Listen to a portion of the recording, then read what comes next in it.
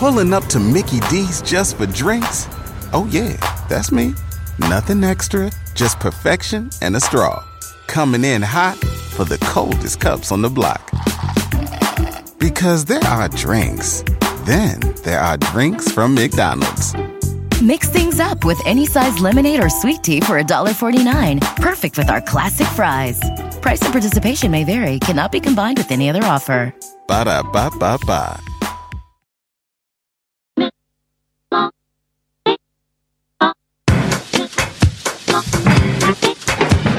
Came on down into the middle of the party set.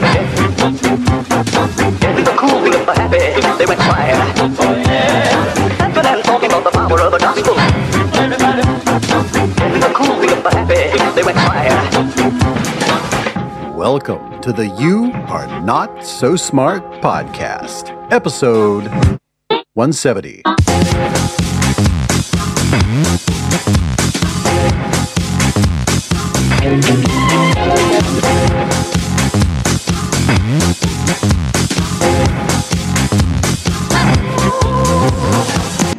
Not too long ago, in fact, in September, I was invited to Sweden by the fine people who run the Gather Festival, which is sort of a Swedish South by Southwest. And they asked me to come so that I could interview on stage in front of an audience Mark Sargent, who is one of the most famous people in the flat earth community, if not the most famous person in that community. And that community is made up of people who believe that the earth is flat, that it's not round, and that there's a conspiracy to hide all of this from just about everybody. And that interview is what you're going to hear in this episode after this introduction, after this backstory. And here's the backstory.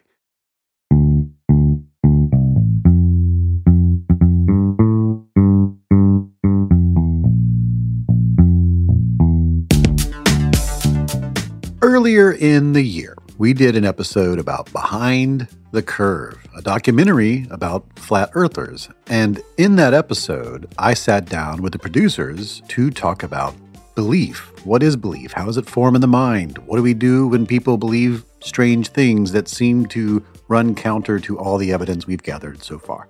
We talked about all of that, science denialism, science literacy, and many other ideas, which had all come to the surface during their investigation into the flat earther subculture.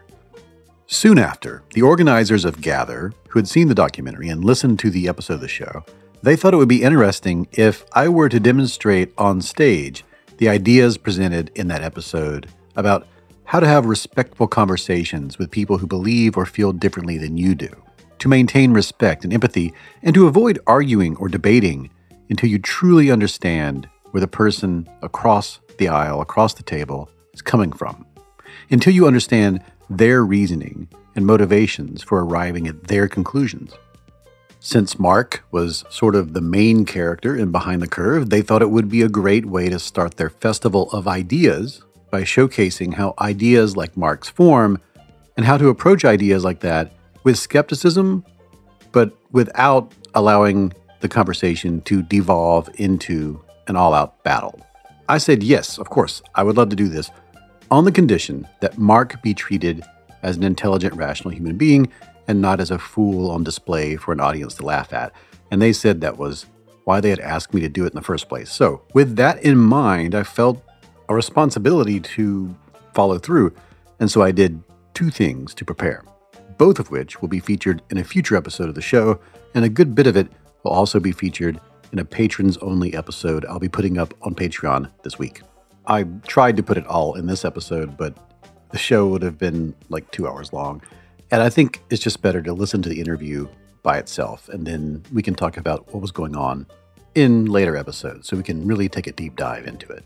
So, the first thing I did was reach out to two scientists who research how to talk to science deniers on stages in front of audiences. Yeah, it's crazy. There were people who were studying the exact thing I was about to go do. And the second thing I did was travel to San Antonio and spend time with people who practice a persuasion technique called street epistemology. I'll go into depth in a future episode, like I said, but here is a preview of what I learned so you can listen for it in the interview.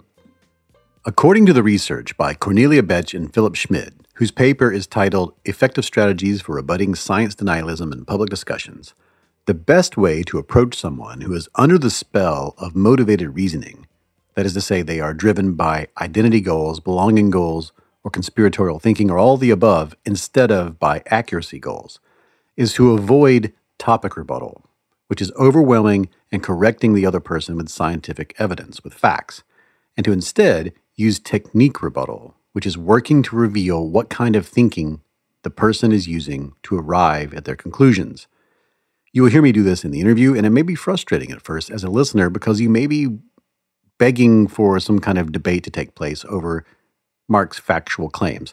I don't do that. And when you hear him make claims, some of them you may know are false, and some of them you may have some expertise on, and many of them you won't, but you will be like, I don't know about that. You can go look them up. There are many articles that have been written that completely go through all of Flat Earthers' beliefs and explain from a scientific perspective why they don't hold up. But the reason I'm not doing that on stage is because I'm not an expert on the topic. And if I allowed the discussion, the conversation to become a battle, a debate about what is and is not a fact, then Mark would have been able to present claims to me that I could only counter by saying, well, I don't know if that's true. I'd have to look that up. And this would become the framework of our discussion. And the research suggests that this will convince no one of anything new. In fact, it will only deepen people's convictions who are listening in, whether they're on one side or the other. Now, this happens a lot in public debates, and it's why a lot of communities, not just the scientific community, are critical of giving people with non-scientific or harmful ideas, harmful positions, a platform to spread their rhetoric. But Betch and Schmid say that is not how we should approach this, that it's really good to put people up on a platform and talk to them about their strange, fringe, harmful, or unsupported by evidence ideas if you use strategies that are backed up by science to talk to those people, which is what I try to do in this interview. Now, if you are an actual PhD level, high status expert on a topic, then you can use topic rebuttal effectively when you're discussing that topic. But here's the interesting thing. Betch and Schmid found that even if you are that kind of person with that level of expertise, technique rebuttal is just as effective at doing what they say is the most important thing on stage in public, revealing to the audience that the person on the other side is using faulty epistemology to arrive at their conclusions. You will also hear me do something that I learned in San Antonio. It's called street epistemology. I learned the basic tenets of it, and I used them in the interview. This technique, it's advanced a great deal in the last few years to be much more empathetic and compassionate than it was when I first ran across it a few years back. And it can be pretty complicated, but the short version of this technique is that your aim is not to prove the other person is factually incorrect, not directly. Instead, it seeks to help the other person to explore on their own, inside themselves, if their confidence in their conclusions is justified. And you do that by investigating together the reasoning behind their claims and then challenging that reasoning to see if their confidence gets stronger or weaker afterward. So, with these two approaches, which work well together, fresh in my mind, I traveled to Stockholm and sat down with Mark Sargent. Unfortunately, our time was limited and we had to wrap up right as we were making real progress. But it's still a fascinating interview, and I'm going to play it for you right now.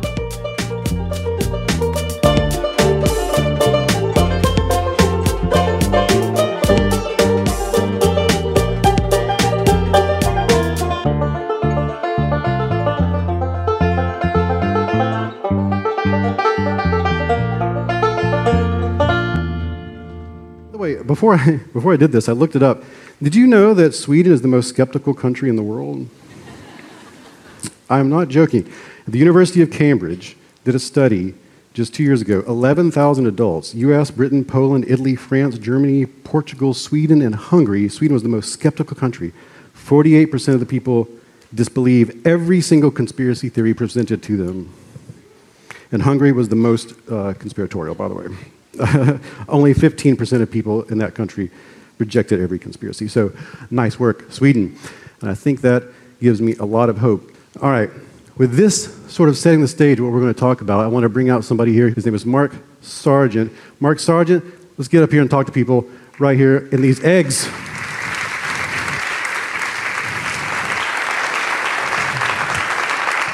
Mark. I see you, man. Which, you want to be here? Here? So am I sitting here or on the couch? Where do you want to be?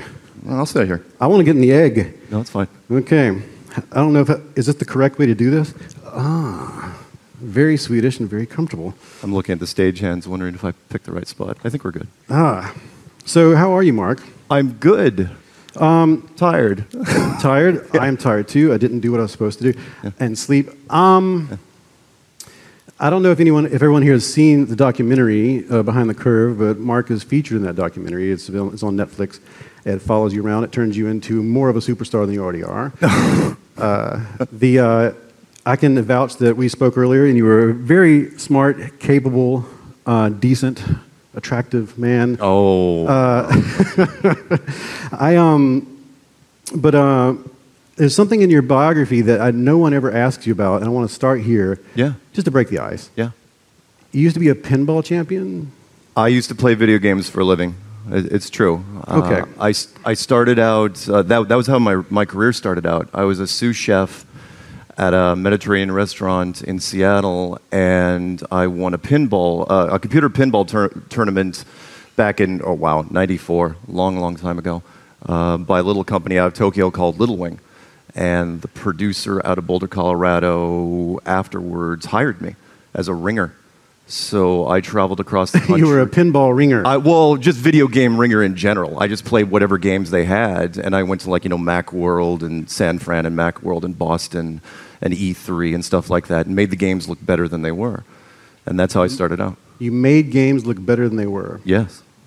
So if I'm hearing you correctly, this planted one of many seeds in which you realized there are hidden forces at work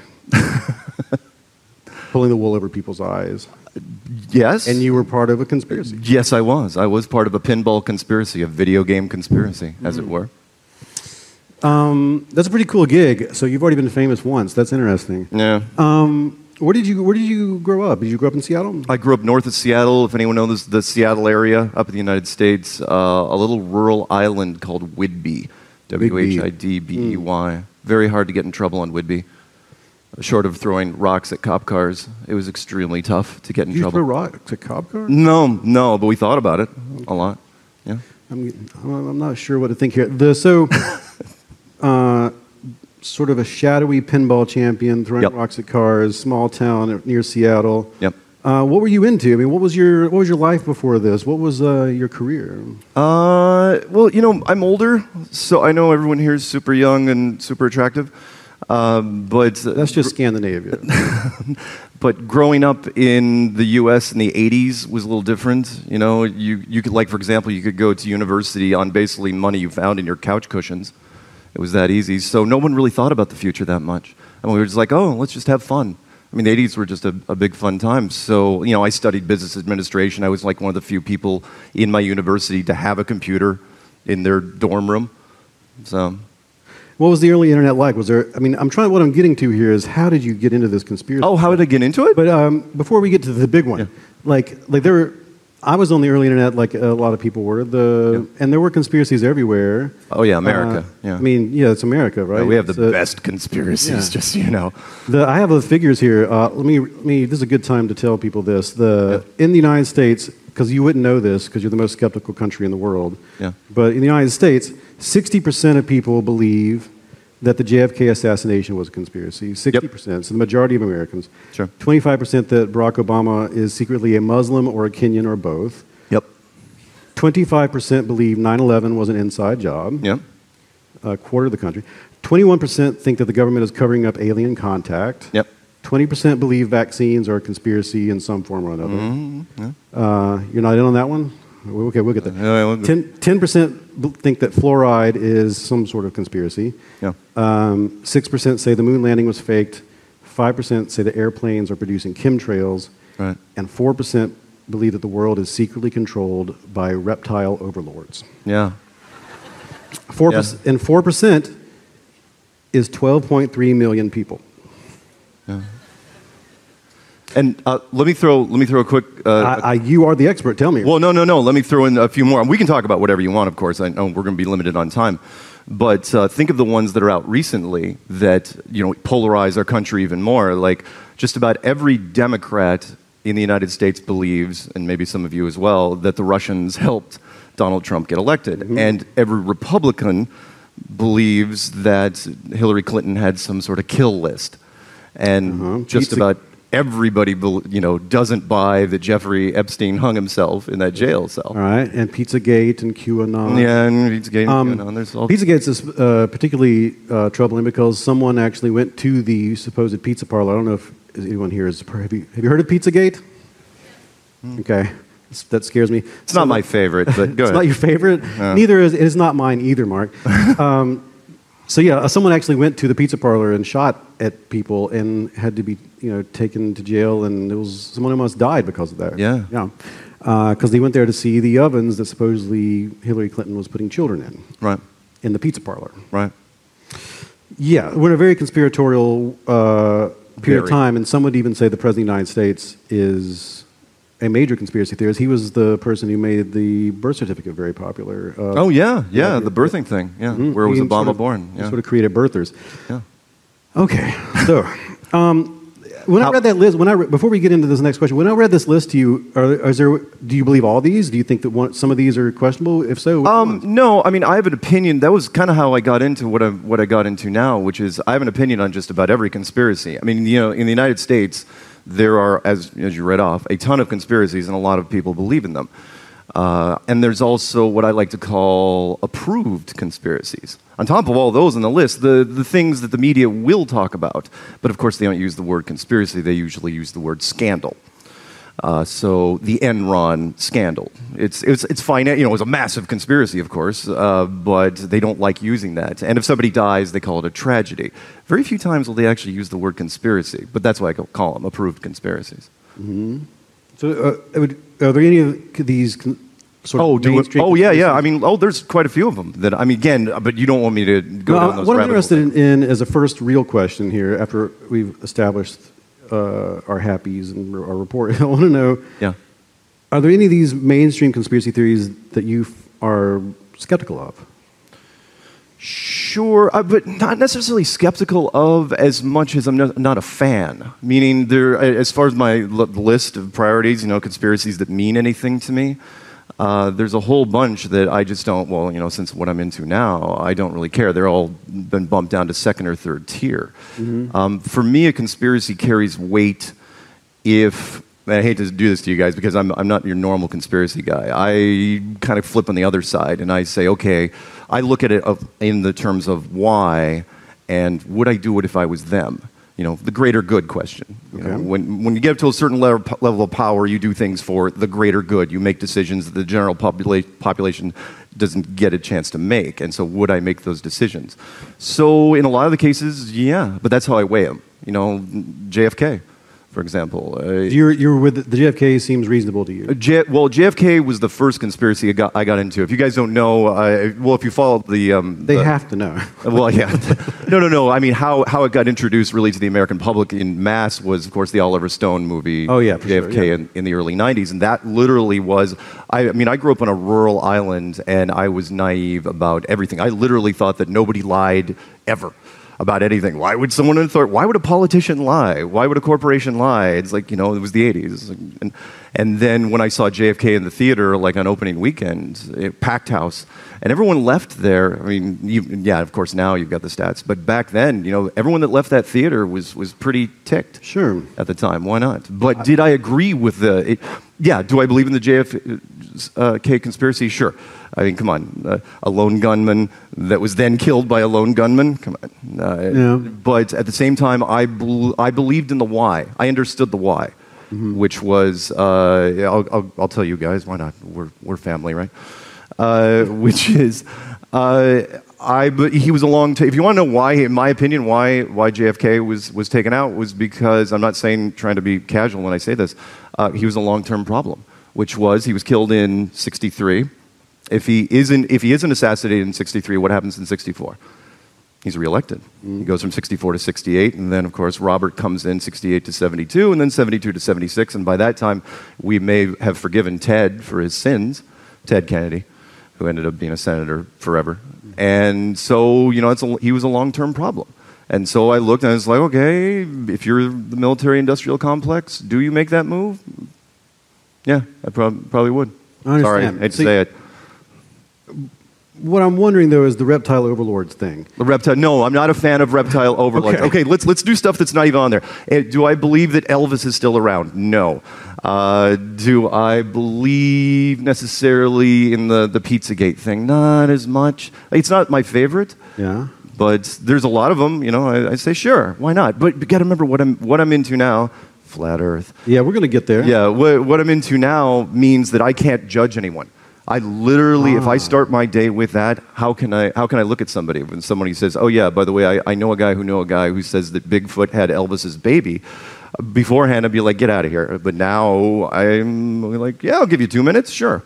This is why I was asking these questions. This is what I was leading you into, and I'm sure you realize that. I've never spoken to someone who believes in the flat Earth conspiracy theory, or I don't even know if that's even offensive to you to call it a conspiracy theory. But we called it a theory. Sure. Okay. Yeah. And I was wondering how someone. This would be a very grand conspiracy, and I was wondering if you had skepticism toward the other conspiracies that are kind of grand, like the reptilian thing, or even Elvis can be considered way off the charts. And I'm assuming you have a different sort of empathy toward people who are believers of those things. You don't just completely disregard. I do. Okay, I'd like to hear more about that. I do. I hang out in conspiracy circles. I do conferences, and everyone that goes to these conferences, it's not just one thing. They have that list, and which is really interesting because most of them, if you want to rate them, it's like, okay, what's the top 25 in order of importance? They all have completely different lists, and they debate them at length at these conferences. Mm-hmm. And I absolutely have empathy for them because I know, and there again, I'm a little different because I put myself on the other side of the chessboard. But for them, because I know the question is, how do people get into conspiracy theories? Why did they get into conspiracy theories? And most of the time when I look at them, it comes down to a simple, maybe I'm oversimplifying it when I say good and evil, right and wrong. Everybody wants to be the white hats, but you can't wear the white hat unless there's some black hats. Mm-hmm. And if there aren't any immediately in front of you, you're going to find them. What was the saying, when you have a hammer, everything looks like a nail, type of thing. And that's where, a lot of it comes from. But at the same time, we all know there's real deception out there, and so the lines get blurred, and that's where it starts for them. Well, how did you? I mean, you seem to have a very cogent view of how conspiratorial thinking works. Yeah. How did you find yourself in this flat Earth stuff? Like, what is the story? Because what is the origin story of how this happened? Yeah. The origin story was, starting with, again, I'm not the traditional guy where, I pull the drapes and I hide in darkness and I think about how sinister everything is. But I had an opinion, like I said, on just about every conspiracy you can think of, to where I basically ran out of conspiracies, interesting things to look at. You say you're like an aficionado of conspiracy. Yeah. I mean, you're just into it. Yeah. I like some, I didn't like others, but I'm also a huge movie fan. I'm a huge media guy. I absorb so much media, to where conspiracies was just part of that media, to where I got bored. I mean, back in 2014, I honestly thought I'd basically finished the entire conspiracy library. And then I thought, okay, well, there is one thing that's on my bucket list that I probably shouldn't look into. But you know what? It's on my bucket list, and I'm not getting any younger, so let's do it. And that's when I clicked on the first one. It was made by a guy in Germany. I think his YouTube channel is called Caesar, Caesar, and he was talking about flight routes in the Southern Hemisphere. And what was interesting was, I don't know if they talked about this in the documentary, was when I clicked on it. And remember, I'm living by myself in Boulder, Colorado, and there was nobody else with me. And I remember getting a visceral response to clicking on the video. I got actually emotionally flushed, which was weird. If you're on the internet, you've all clicked on some really weird stuff out there. You shouldn't be clicking on, pages come up. Nothing really embarrassed me, but this did. Nothing embarrassing? I've been embarrassed. Well, I mean, no, there's stuff. It's like, oh, that's kind of gross, but the rest of it was okay. I mean, but it never embarrassed me. I mean, like physically, I've never got actually flushed, and that's what happened when I looked at this. Why this? Why of all things? Well, that was just it. That's what I wanted to know. You wanted to know too. I was very, very curious, and then of course I said, well, okay, I got past that initial reaction. I will try to shoot this down. Yeah.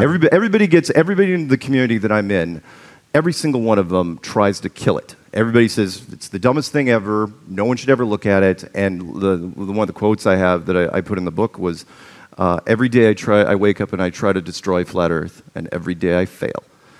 And I try all the time, and that's how we started. And so I tried, there wasn't as much content out there. So I tried for about 9 months, from summer of 2014 all the way up until about February of 2015. And then I did the dumbest thing ever. I said, okay, internet hive mind, because all you guys I know are pillars of intellectual prowess. I said, show me where I'm wrong. And I made a series of videos called the Flat Earth Clues. And I put it out there. I said, with, of course, all my contact information, which is super smart to do. Give my name, my email, my phone number, my physical address, my bank account numbers, routing numbers, and passport number. And I put out there and I said, show me where I'm wrong. And I thought that some intellectual would call me up and blow the thing just out of the water immediately. And instead it was the opposite. People just started calling for, forget about the media and just general people. It was the subject matter experts that blew me away. All the people from all branches of the military, and surveyors and engineers and pilots. In fact, one from KLM. When a person like this would reach out to you, what was it like? What would they say? Oh yeah, it was always kind of like this weird hesitation where they would say, you know what? That's not the craziest thing I've ever heard, and here's why. I was completely unsolicited. If I ever live long enough to write an autobiography, that's what it'll be called. But pilots would do this. Yeah. The pilots would do it. They say, you know what? Everything we look at, from the front of the plane, they go, yeah, everything we see is, this flat horizon that, always rises at eye level and all the other things. And it's weird because there's this paradox, they would say. It's like, we all know, of course, it's a globe, right? It's a globe. But what we see, the pilots see, is not. Mm-hmm. And they said, we're good, always the same thing. It's like, they wanted to talk about it, they wanted to research it more, which of course is the overarching theme. And again, I don't know how much time we have, but the overarching theme of our groups is, look, don't take my word for it, just do your own research and ask questions. When I made the clues, they were not hard. They included no math, no physics, no engineering. It was just, okay, connect the dots. Here's where I think it leads, and then it just kept getting reinforced mm-hmm. to where now we're on tour this year. This is my 4th thing I'm doing this year. I still have 3 conferences to go. How many countries have you been to? What kind of, just recently? This year? Just name some countries you've been to. Oh my God. Okay, we'll just do this year. We did Calgary, a conference in Calgary, Los Angeles, Auckland, and UK, which tomorrow I'm flying out to UK, and then we're doing South Carolina and Dallas, Texas. But and this. So yeah, it's gotten really, really weird. Yeah. It's hard. Yeah. It's hard to explain. It just keeps. It's this steamrolling thing that just drags me along.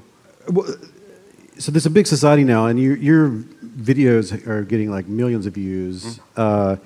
It's interesting. It's you reached out to the stage, and then that you were brought onto the stage, basically. Yeah. And so it's a story a lot of people have when it comes to finding stuff on the internet and then becoming part of internet culture. Yeah. Like you have become a celebrity for a new era. How most people do. Yeah. But I did everything to not make that happen. You guys don't know. When I built my YouTube channel, I literally turned off likes and dislikes and comments, and didn't monetize anything for at least the first 6 months. And then finally Google reached out to me and said, hey, you know what? You might want to turn on monetization because you're getting quite a few hits. I honestly didn't pay attention. I was just waiting for the phone calls and or emails. Mm-hmm. But yeah, the internet built this. Yeah, social media is a fertile ground. It was interesting to me that you discovered this through YouTube, and then I'm assuming the algorithms probably fed you more information, and you started to get sort of locked into, maybe you haven't seen this video, but you should. Yeah.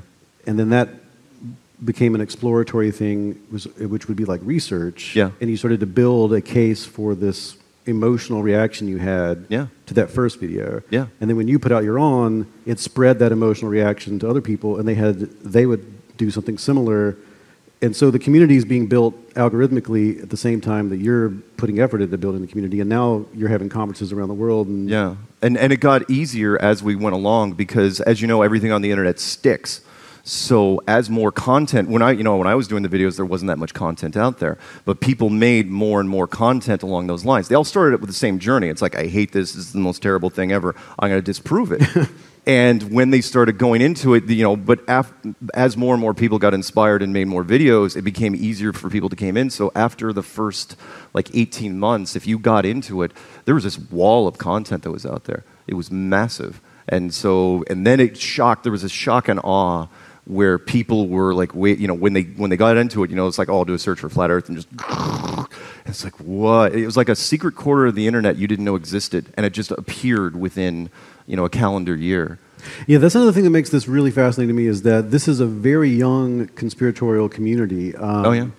I think you started, 2015, 14? Oh, yeah, I'm one of the oldest in it, and I've been doing it 4 years. So yeah. It's something that I don't think could have occurred. I mean, this happens naturally throughout human history, but this quickly and for you to go from looking at it from being a audience member to being the person creating the audience in just a couple years, that is something that really is a testament to a sea change in how media works. Yeah. Social media and 6 billion smartphones have changed everything. It is incredibly fast. What do you think would have if it hadn't have been for just social media? Let's say you had found this in the library, you'd read it in a book, and it was the 80s, as you said. Right? Oh yeah, there's nothing you could do. Yeah. I mean, well, if you're going to use that, I'll use the example of people have been, especially in our country, people have been suspicious of the American space program ever since it happened. Ever since they shut it down. The moon missions in 1972, But what are you going to do? I mean, the best that anyone could hope for was maybe show up at a UFO convention and pass out some photographs, some Xerox copies of things. There was nothing connected to anybody.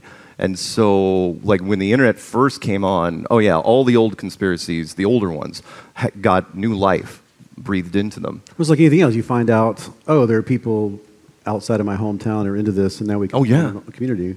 Yeah. There's two aspects of that I wanted to ask you about before I ask you some specifics about what this actually is all about. Sure. You mentioned in the documentary, and I don't know why, this just rang in my head ever since. Yeah. Once you become a flat earther, you can only date other flat earthers. Yeah. Is that a thing? There's flat earth dating apps. There's a whole flat earth social thing happening out there. Yeah, because the paradigm is so huge. Have you been on that app? No, I haven't. but I didn't have to either because. Oh, of course not. Well, no, well, yeah, no, because seriously, I'm just not kidding you. When I would show up at conferences, I would run into people, some wonderful women over the last 4 years. They would be like, "Oh yeah, I'm into this." Want to know more about you, and we started doing stuff, and so yeah. But everyone kind of says the same thing because there are marriages have failed because of this. People, relationships have been destroyed because of this. Because why is that? Because it's such a huge, overarching paradigm shift that if your spouse or significant other or whatever isn't into it, there's an impasse there. Something's got to give, and so that just fails sometimes. But in the same way that you can find your community, though, you can find a partner who'd be into it. So you shed this it's another internet phenomenon where because of this new resource, you can find someone who would be okay with these beliefs, these new beliefs, these very young beliefs that have come into your life. Yeah. Yeah, it's a strange world to live in. Again, it's so young, and we try to do all. We're basically in uncharted territory every month. We just keep doing what we're doing, but most of us don't even know exactly why we're doing it, other than we're inspired to do it, inspired to to spread the word. And I know that kind of sounds like a pseudo religion. It's like I think you grabbed the back of a train here, and you're being Peter. Yeah, or an amusement park. Ride, where it's, for me especially, it just came along and it's like, okay, I'll go where it leads, wherever it's going. One other question about this. I mean, what about your friends and family? How do they treat this? Is your social group all made of people who are in like flat No, earth? no, no. I mean, it's very well. Yeah, my friends are all on board.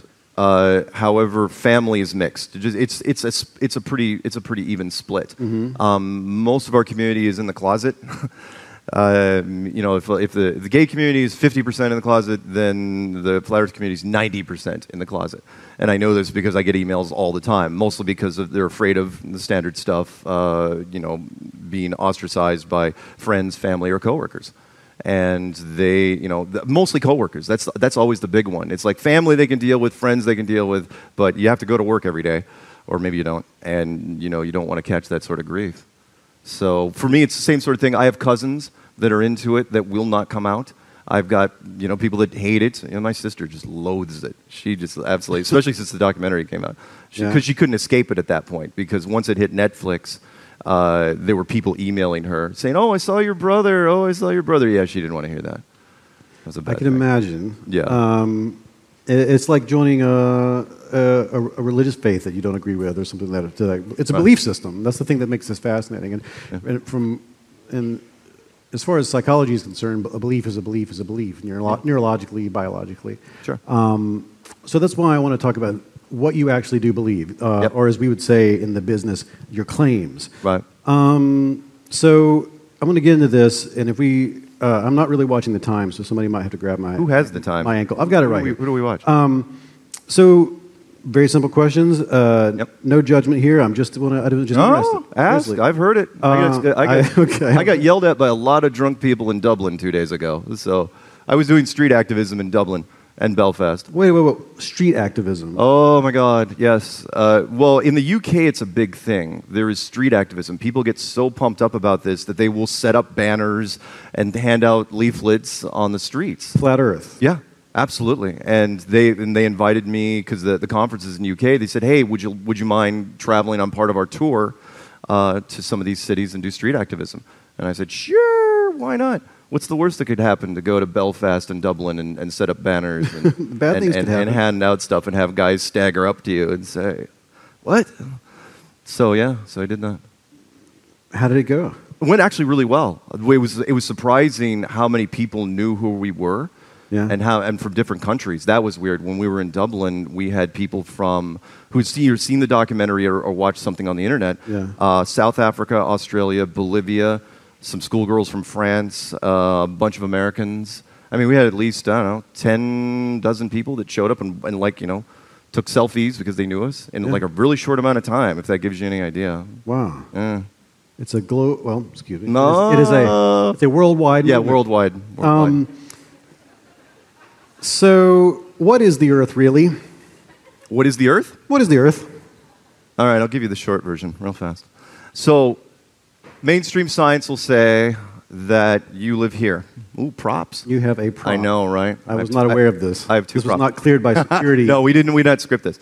That you live on a little rock flying through space in multiple directions in an impossibly huge universe, and that you're insignificant and you don't mean anything. We say differently.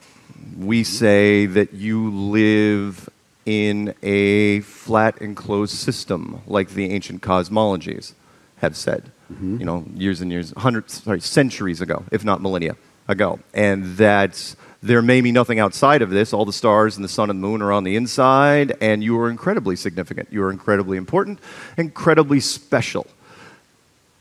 There's a theme there. But there is a catch. And again, every flat earther, which might attach to some of your questions, which is, do all flat earthers agree on exactly what this looks like, the dimensions and all the fundamentals of it, and the physics and the engineering? No, not at all. There's massive dissension in the ranks. However, what everyone can agree on, which is why I use that Scottish Highlands reference, everyone in the flat earth community, again, can agree on one thing. It's like, it's not this. There's something wrong with this. There are way more, and you're a big writer, there's way more plot holes in this than there is this. And if you know what, I'm getting ahead of myself as far as why it resonates. You have the stage. Go for it. Oh, okay. Well, why it resonates? Why am I doing so many conferences? Why am I even here? Why did I just do that television commercial in Australia? Why all these things? Because we've now created a way of explaining this that's easier than this. And you're saying, well, yeah, but that doesn't mean that it's right. And I'm just going, well, Sun Tzu, The Art of War, people are like water. They always take the path of least resistance. They always will go for the easier thing. And because of that, it has resonated. We use very little mathematics, few physics, although we do memorize a lot of basic things. And that's how we see it. I hear what you're saying, Okay. that it's simpler, but it doesn't seem simpler to me. It seems very complicated. Well, of course. Because the first thing that makes this complicated to me is that seems like it's something that isn't naturally formed by the laws of physics. It seems like it's constructed. Absolutely. One of our points, by the way. Oh, and let me throw this in here really quick. Okay. I don't want to jump around too much. But one of the big things, and again, I don't know the denominations of this room, but at least half of our members, at least in the States and most in the UK, are hardcore Christian. And so the cosmology, and they have latched on to the King James Bible in a big, big way and gone through it with a fine-tooth comb and said, well, basically the Bible is a flat earth book, with the exception of maybe one verse. And because of that, yes, what you were saying, this is not any sort of, it looks, built, it looks constructed, and that's our point, which is, okay, well, if it was built, then it was built by someone. And whether you believe it's some ancient civilization that's much older and more powerful than yourself, or Santa Claus in a bathrobe, you're really kind of splitting hairs. You're saying it could be gods or aliens that are like gods. Exactly. Did God make it, or did God subcontract out the work? I thought the Bible said that there were four corners of the earth, so it would be like a Oh, yeah. Well, yeah, and most of the models, as a matter of fact, because as you know, machines have a really hard time. Machines think really in squares. They don't. It's hard for a machine to think in circles. Most of the big models of this would be this sitting on some sort of squarish thing, but it's not as easy. But you don't believe it's a square shape. It is a disc. Oh, might be. Well, I mean, on the outsides, it might be a square, but this part that we're living on is a disc. And why the dome? What is this purpose? Oh, why do you have a dome? Because I've seen models that don't include the dome. Okay. Good point. You've done some research here. In our community, maybe 70% of our community believe in the domed model. And another 30%, which is not a small percentage, believe that there is no dome, that it's an infinite plane. But most of the people believe that for a reason that they don't like being fenced in. They feel claustrophobic. But the dome, from a physics standpoint, works way, way better. And how is the math handled where if you're on an airplane and I go this way, which the way I understand it, you go around the planet to get where you're going and it'll be faster than going this way. Right. How does that handled with this model? Oh, no, it's good. And so, people, first off, they say, how do you circumnavigate? If you take off in one direction, people have done it in planes, right? And you come back to the other direction. Mm-hmm. If you take your finger on a dinner plate and you move it around the outside rim, technically, and you come back to the same spot, technically you've circumnavigated that plate, but it's not a globe, it's not a sphere, it's not a ball. But and I'm not judging, but I'm saying, it seems to me if you were doing that as a pilot, you'd see the edge the whole time you're making the circle, right? Oh, you mean like if you're on the outer edge? Yeah. Oh, sure, but then that goes into a whole other thing of the Antarctic Treaty. And again, I don't know how many people have watched my Flat Earth Clues or even watched the Behind the Curve documentary, but the Antarctic Treaty was one of the things that kind of pushed me, the tipping point for me, which is... This is the Treaty of Nations to lay claim to the... Antarctic is the only treaty... The Antarctic Treaty is the only treaty that's never been broken in the history of mankind, and no one can go down there. Other than military science. No one can mine it or the what? Claim it. Yeah. I mean, if you're a corporation, let's say you're British Petroleum, you cannot set up shop there. Although I think some people are starting to lay claim to certain areas. Well, claims is one thing, but corporation-wise, you can't send anyone down there. And I get it. When I was, again, if I would have done the same thing, and by the way, there's another premise to this in that the best and brightest people, we didn't even detect this thing. We had the maps, but we didn't even have the technology to prove it out to the military and the governments until about 1960, when we had, decent airplanes. So it was constructed. Right. It didn't form naturally. Right. Is this floating through space, or is it hoisted upon something? How is it? Why? There doesn't have to be space. That's the other thing. If all the stars are on the inside, that could be it, which is also another one of our points, which makes it easier, which is these things two things seem to be the exact same size or roughly the same size, same mass. You could hold the same amount of people, except that this cannot exist on its own. This needs a whole bunch of things to support it. It needs a sun, it needs the solar system, it needs a galaxy around that, and a universe around that, not to mention geometry and trigonometry and calculus and quantum mechanics. This, that's it. That's all you need. In fact, who'd say there are 7 billion people living in that thing right now? What's on the bottom? The what? What's on the bottom side of it? Oh, on this, it's a coin. No, this was made by an Italian company. They just called me No, up I'm talking about the actual flat Earth. What's on the bottom? We don't know. I mean, what's the core of the Earth, for example? Deep, little quick thing for you guys, may or may not know, and that is the deep. If you believe in this, then you believe that the core of the Earth is 4,000 miles straight down, give or take. And we've all seen the cross sections in the science labs, red and orange and yellow and white, that white creamy center. Deepest hole ever drilled was by the Germans and the Soviets, 8 miles, 12 kilometers. Right. So this brings up an interesting point. There are many mysteries of the universe to which we have only a few pieces of evidence so far. We don't have the tools, or perhaps we haven't done the work yet. Yeah. I think there is a conception that in something like the flat Earth, that the people who believe this have an answer for absolutely everything. But if I'm hearing you correctly, you're saying that there is a lot of room for mystery within this model as well. Oh yeah, we don't have. I've been doing this 4 years. So we don't have the answers. Not even close. So how did people figure out that it was flat? I mean, what were the okay. What were the clues that led to this? If you don't have the answers to everything, if we don't have I can tell you it's a good one. Which is, again, for anyone here. Can I prove this to you in a court of law right now? No, I can't. But can I create so much reasonable doubt in this that you have nowhere left to turn but to some sort of model like that? Yeah, I can. I can do it all day long. And that is why, if you want, again, why it resonates the way it does. That is why. This is interesting to me for a lot of reasons. This, the reasonable doubt thing you're talking about. It seems to me that you've created a very high degree, a very high standard of proof for the globe model. Yes, very high. And it's not immediately apparent to me that you are holding the flat Earth to that same degree of proof. Well, the science community tries to do that, but again, remember, we are really young by comparison.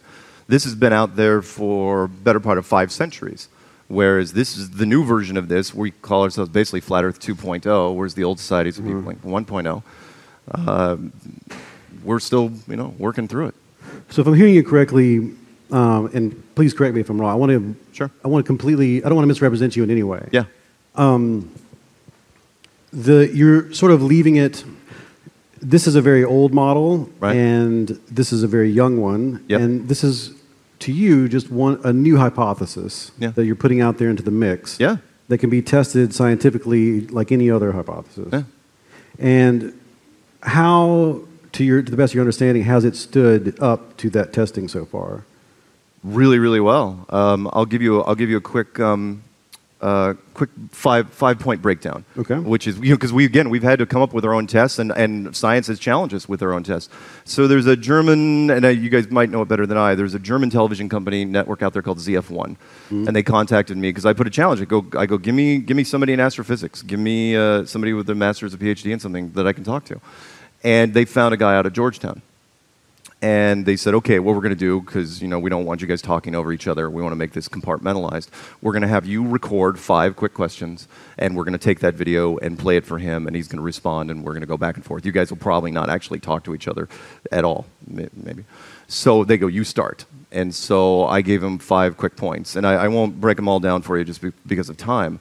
But the first one would be long-distance photography, that you can see way farther with HD cameras than you than you should be able to because of the curvature of the Earth with its 8 inches per mile squared. The second one would be gravity versus the vacuum of space. How does the vacuum of space not rip off our atmosphere entirely? Which I've got some great arguments for, which I'm not going to get into the second. Eclipse shadow, too small. The blackout zone is 70 miles wide on a 2,000 mile wide object, but yet we don't see the same thing when the Earth is in front of the sun. And the moon temperature, which I thought was just a bizarre thing that was came up with by somebody else, which the moon actually generates its own cold light up to 13 degrees Fahrenheit colder than moon shade, which shouldn't be possible.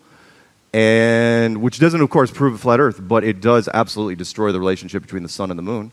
And last but not least, the Van Allen radiation belts, which is the Van Allen radiation belts, which were announced by NASA in 1959. If they're so deadly, then how did the Americans get through them round trips with aluminum shielding? Things can stop radiation, gold, lead, and a whole bunch of water.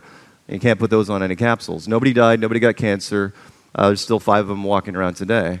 So, and fired off those 5 points, and he folded like a card table immediately. Who did? The guy at Georgetown. Oh. And he folded, and that was it. ZF1 got really bent out of shape, and they said, oh, crap, and they couldn't run the segment, and that was it. I still have the thing recorded on my channel as far as the interview with me and ZF1 as they were like setting it up. Yeah. I hear what you're saying. I've heard some of these before, but not all of them. Some of them are new. Yeah. There's when you move into the like rhetoric and philosophy, they talk about putting things into context, and this isn't. I feel like we're moving into the context of we have to choose what epistemology we're going to like stick to make sense of things, and to take this and move it into as a competing hypothesis with other hypotheses, you have to disregard a lot of testimonies from researchers and from astronomy going all the way back to the Greeks, and you have to disregard a lot of stuff. Yes. And and throw out a whole bunch of new stuff as well. Correct. And there's also photographic evidence that has to be explained in some way or another. I guess what I'm interested here is we could all be in a simulation, right? Oh yeah. As a matter of fact, I'm a huge simulation guy, by the way. Right. So that's when you throw something like that out, it makes nothing impossible. Nothing's impossible. But to have any reasonable scientific discussion, we have to say you have to stay away from simulations. You don't have to stay away from it, but you have to say we're using some standard by which to determine whether or not we have confidence in something. Right. So when it comes to, let's say, the flat Earth, from 0 to 100, what would you say your confidence level is that the Earth is flat? Extremely high. Is it 100% or is it?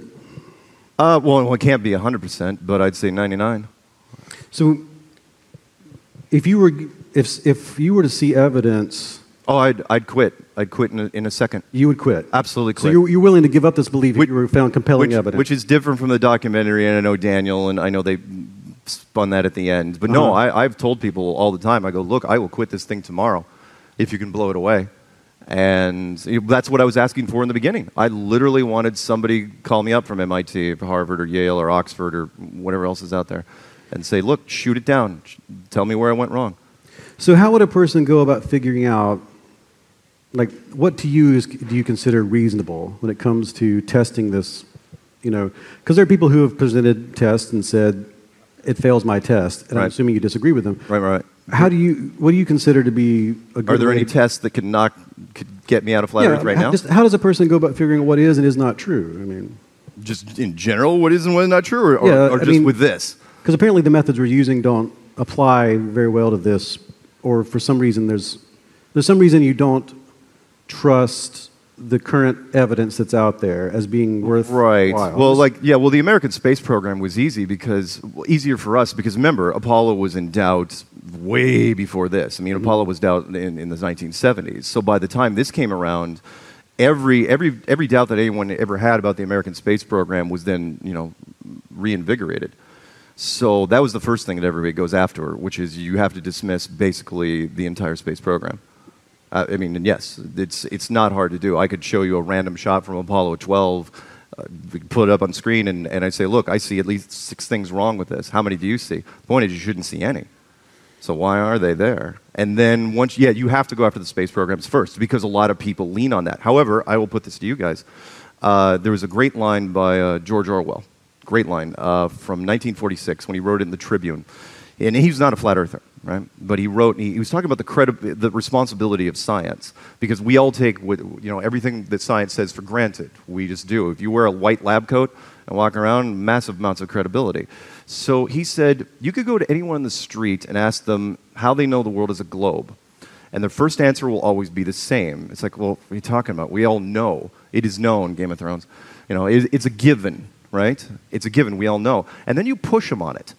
And he said this. He goes, you go, really, how do you know? And then they start getting angry because they realize they don't. Remember, this was 1946. How did everybody in the world in 1946 know it was a globe? NASA wasn't founded until 1958. How did everybody know this? And it wasn't because you knew, it's because you were told. That model had been in... And this is a big sticking point for you, the idea that... I feel like you're the kind of person, and I've met many people like this, and I think it's fantastic, that you would rather do your own research in one way or another. That Yes. You want to see for yourself. Yes. And it's difficult to trust whoever these people may be, even if they are people in lab coats. I'm a big believer of science, but I think that science has kind of jumped the rails and jumped into what I call scientism, to where they just assume it's like whatever we say, people are going to buy. One of my favorite quotes is from Neil deGrasse Tyson, and I put this in my usual presentations, which is he came out and he said, "Science is true whether or not you believe in it." And I thought that was one of the most arrogant things I've ever heard, which basically means, if we say that it's a fact, it's a fact. And it's like, yeah, until the day it isn't. Science is wrong about lots of things all the time. This is a self-correcting mechanism. And if I'm hearing you correctly, you're saying that you're totally down with the scientific method. It's the scientific method. We do it all the time. It's the scientific institution that you find most of your mistrust. Yeah. And that if you could apply the scientific method to this model and it turns up is not a great model, you'd be willing to give it up. Absolutely, I would. And again, Daniel and I, the director of the Behind the Curve, disagreed on this because he's, oh no, Mark will never give it up. What I was trying to get to say was the community would complain bitterly, and that whole mayor thing at the end. It's like, no, I'm not the leader of Flat Earth. I am like the freshman recruiter because I didn't invent Flat Earth 2.0. I did not invent this. Yeah. But what I did was I created the 101 book, and I hate using the term the Dummy's Guide for Flat Earth because it sounds redundant. But it's but it's true. I created the Dummy's Guide for Flat Earth, and I said, look, this is how you get into it. And then afterwards, that's how people got in. So I'm the freshman recruiter. We're pretty much at the end of our time, so I only can ask you one more question. Even though I feel like I could ask you 5 million questions. This is what I do all day. I talk about this.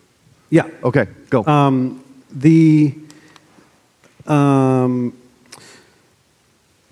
Something I'm incredibly fascinated in is the idea of conspiratorial thinking, and there are actually questionnaires you could ask people to determine where they fit on that, and there's not necessarily a bad thing. It's not a bad thing at all. Conspiratorial thinking is probably evolutionarily sound to determine whether or not there are bad agents out there who are conspiring against you, because it happens, right? Yeah. But I've seen that the conspiratorial thinking within the conspiratorial community has created these bizarre schisms and layers. Yeah. Aren't there people in the Flat Earth world Yes. Who think that you are a secret agent and this whole thing? Oh, we're going to end on that? Okay, yes. So this is I'm going to ask this. Yeah. This is going to be a two-part question, and you're going to talk, and when you're done, we're done, okay? Okay. One thing is, couldn't this be a conspiracy, to hide an even deeper truth about the world? Yes. And this is all false flag stuff Yeah. that was put out there for you to find, so that you would not go further and find the real truth. Yep. Okay. Sure. And secondly, there's people like Math Powerland, real name, who think that you are part of a conspiracy to make other flat earthers look bad. Exactly. There's a new term out there real quick. If you could wax poetic about that, we'll end there. Okay, real quick, there's a new term out there. You guys will hear it eventually. It's called auto-hoaxing, which is conspiracy people. There's a lot of conspiracy people that have seen so many conspiracies that they think basically every news story has the potential to be a conspiracy. So it's basically fake until proven real. No matter what it is on the media, that's what it is. Am I the greatest secret agent ever? No, I am not. No, I have nothing to do with any agency. Not at all. No, I'm not. And but yeah, because of the conspiracy world, people will be suspicious. Most of it's just envy. Envy? Yeah, most. I mean, Math. The guy from Montreal. But to keep it on track, and I swear this is the end. Yeah. How would we know for sure? That you're not an agent. How can I convince you that I'm not an agent? Yeah, or anyone. That's a good point. I can only lead by example. I can only eventually. Okay, I'll tell people. It's like, look, if you're an agent, if you're like co-Intel Pro guy, eventually you're going to go off road. You're going to take the narrative. You're going to take the narrative. I'm into flat Earth. I'm in flat Earth. Then I'm going to take it a completely different direction and go David Koresh and build a compound and have stuff like that. And it hasn't happened. I tell people, I go, look, I've been doing this 4 years. What's my grand plan? When am I going to reveal all the secrets? It's like, no. I mean, but that's the best I can do. It's like, look, I haven't done anything to make me look like an agent yet. So, but yeah, it's like me asking, so how do I know you're not in the Ku Klux Klan? You just have to trust me. Exactly. Well, on that note, I put my trust in you, and from this point forward, I consider us fantastic friends despite being on the divide of an epistemic conundrum. Thank you so much for being here. Thank you. Thanks, guys.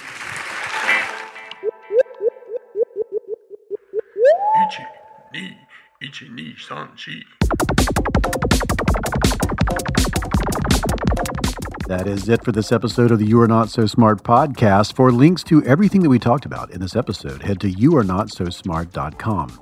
Hey, would you like to support this podcast? You may have noticed there were no advertisements in this episode. It was just sort of a quirk of moving from one system to another, but that's what these episodes sound like if you are a patron on Patreon. Pitching in at any amount will get you the show ad-free, but at the higher amounts, you can get signed books, you can get t-shirts, posters, and all sorts of stuff. A whole new line of new merchandise is actually coming out next year, along with a lot of new things on the podcast. You may have noticed we did a lot of repeats in a row. That's because I'm restructuring things. I'm going to make the show what I've always wanted to do, and I can finally do that because of all sorts of stuff falling into place. I can't wait to show you, but please help this happen. The way it's happening now is because, well, patrons are patronizing, and that's a good thing in this context. Go to patreon.com/youarenotsosmart to find out more about how you can make this show bigger, better, bolder, happier. I want you to do that. Follow us on social stuff at youarenotsosmart /youarenotsosmart pretty much everywhere. Twitter at NotSmartBlog. Me, I'm at David McRaney. Facebook /youarenotsosmart. New episodes on many different topics. And, it's just going to be cool. I'm looking forward to the next year of You Are Not So Smart so much. And there will be a book coming out next year, too, called How Minds Change by this guy. More about that soon. Thanks. Bye.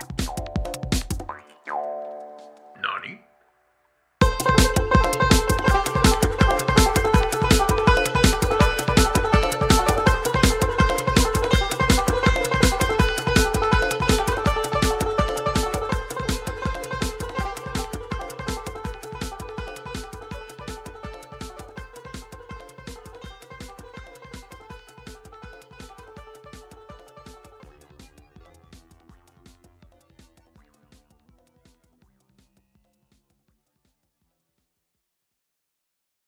This show is sponsored by BetterHelp, and I'm very proud to have BetterHelp as a sponsor. I was using BetterHelp before they became a sponsor, and I was very excited to learn that they wanted to sponsor this program. I have recommended BetterHelp to people. I know people right now who I've recently onboarded. I had a friend who had a really difficult medical event and was experiencing a completely new range of anxieties and feelings and concerns. And I recommended therapy. I'd never gone to therapy before. And this helped. Now, a lot of us spend our lives wishing we had more time. And the question is, time for what? If our time was unlimited, how would you use it? And the best way to squeeze that special thing into your schedule is to know what is that special thing? What is important to you? What is that thing that deserves to take that slot, that precious time? How do you make that a priority? Therapy can help you find what matters to you so you can do more of it. And if you're thinking of starting therapy, I really recommend giving BetterHelp a try. It's entirely online. It's designed to be convenient, flexible, suited to your schedule. Just fill out a brief questionnaire and you will get matched with a licensed therapist, and you can switch therapists at any time for no additional charge. You can do that several times and really lock in with a therapist that is able to generate with you that dynamic that's so important. I believe you should be in therapy. I believe everyone should be in therapy for a period of time at least in their lives to sort this out. What's important to you? How do you make it work? And you can learn to make time for what makes you happy with BetterHelp. Visit betterhelp.com/YANSS today to get 10% off your first month. That's betterhelp.com/YANSS.